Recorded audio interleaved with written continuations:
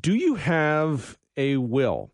A new report by the National Institute on Aging in collaboration with RBC Royal Trust has found only 48% of Canadians have a will. That number drops to 34% when you look at people aged 35 to 54.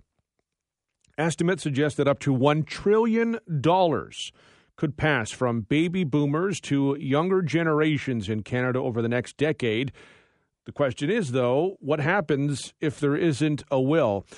I think this is an interesting topic and would want to talk about it normally, but as it just so happens, just the other day, I had a friend contact me to let me know they had just done their will and that I would be the executor of it. So it's interesting that this comes out now. I think it's a worthy topic of some time. So let's talk about it. To do that, we're joined by Dr. Samir Sinha, Director of Health Policy Research for the National Institute on Aging. I appreciate the time today.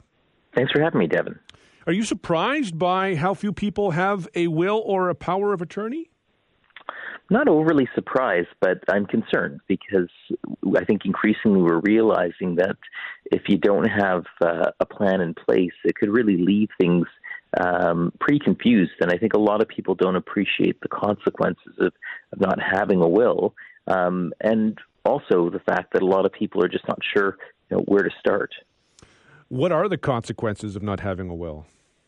Well, the key is if you don't have a will or an estate plan, that if you pass away, the challenge is that you might assume that, say, your assets will go to, your partner, for example, or to your family. But that isn't always the case depending on where you live in Canada. So sometimes we just assume that, you need to have lots of money or you need to have lots of property or other things in order to, do one of these things. But the key is that you potentially lose control about making sure that what your wishes would have been are actually going to be carried out.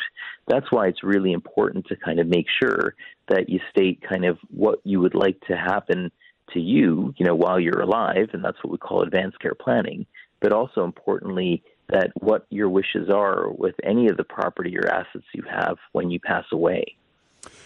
Why don't some people have a will? I think the number one reason we found was actually just that people weren't even sure where to start. They were thinking, okay, well, yeah, no, I know I should probably do that, but they just may not have gotten around to it. And usually the problem is that people are just not sure kind of where to start. Do you have to go and see a lawyer, for example? Can you use one of these digital tools online? What is the process and how long does it take?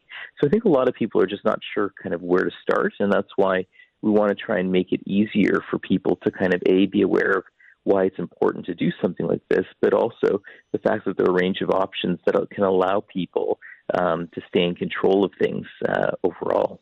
I would imagine, especially when you look at some of the results here, 34% between 35 and 54 don't have. I would imagine some people might be maybe hearing this or thinking about this and saying, you know what, I'm too young, I'm too healthy, I don't need one right now.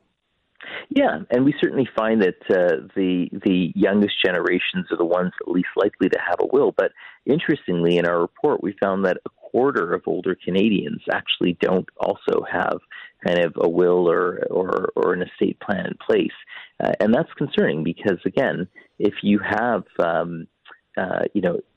and I think a lot of people think that, well, don't I need to be rich or don't I need to have a certain number of assets or so on? But as you said, we know that over the next 10 to 20 years, as our baby boomers start to pass on, there's going to be a huge amount of wealth that's going to be transitioning. And to make things smooth for the next generation, for your loved ones and friends, it's really important to kind of make clear that whatever you have, your wishes be honored as well. So we need to make sure that everybody realizes that it's hard to know what's going to happen, that someone might be hit by a bus tomorrow, for example, so that it's always good, no matter what age you are, to try and have your wishes known and understood so that they can be carried out.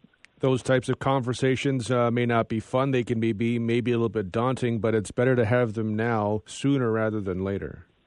Absolutely. And I think the key is it's about really making sure that your wishes are going to be carried out.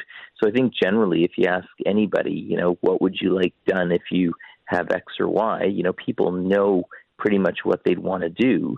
But I think people sometimes make that assumption that, it'll all naturally work out. But it can create a lot of grief and aggravation for people left behind, especially if things aren't organized and it's clear kind of who needs to do what, for example. So that can be helpful. But it's also helpful not only in what we call estate planning to indicate, what would happen after you pass away. That's kind of what we call your will. To also, who would you want to be there to support you, for example, if you became incapacitated? That's what we call powers of attorney.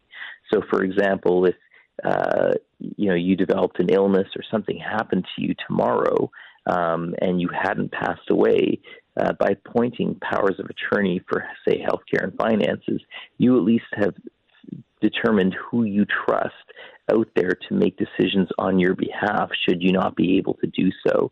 And that's really important because, again, it's about making sure that your own wishes around your future healthcare needs or how you want your finances and property managed, you have indicated very clearly who's going to be responsible and make sure that they understand how to carry out your wishes while you're alive, but also potentially as an executor for when you pass away. It's a really important conversation. I hope people have one and take that from this because it's something that maybe not all be always top of mind, but you do need to have a will. It does help in tremendous ways. Absolutely, and just making sure that we don't put these things off. There's both digital tools for people who have more simple situations. There's free online government kits, through the Government of Ontario to appoint, for example, powers of attorney for healthcare and finances. But also just it's important to kind of not put this off, but make sure that this is something that we put on the to-do list just to give you and your loved ones peace of mind. Appreciate the time today. Thank you very much. Thanks for having me, Devon. That's Dr. Samir Sinha, Director of Health Policy Research for the National Institute on Aging. For most of us, crime is something we see on the news. We never think it could happen to us until it does. Loved ones are gone, and for the survivors, the scars will never heal. I'm Nancy Hixt, a senior crime reporter for Global News. And on this season of Crime Beat, I'll take you inside some of the most serious crime stories I've covered. Season 6 of Crime Beat is available now on Spotify, Apple Podcasts, Amazon Music, and all podcast platforms.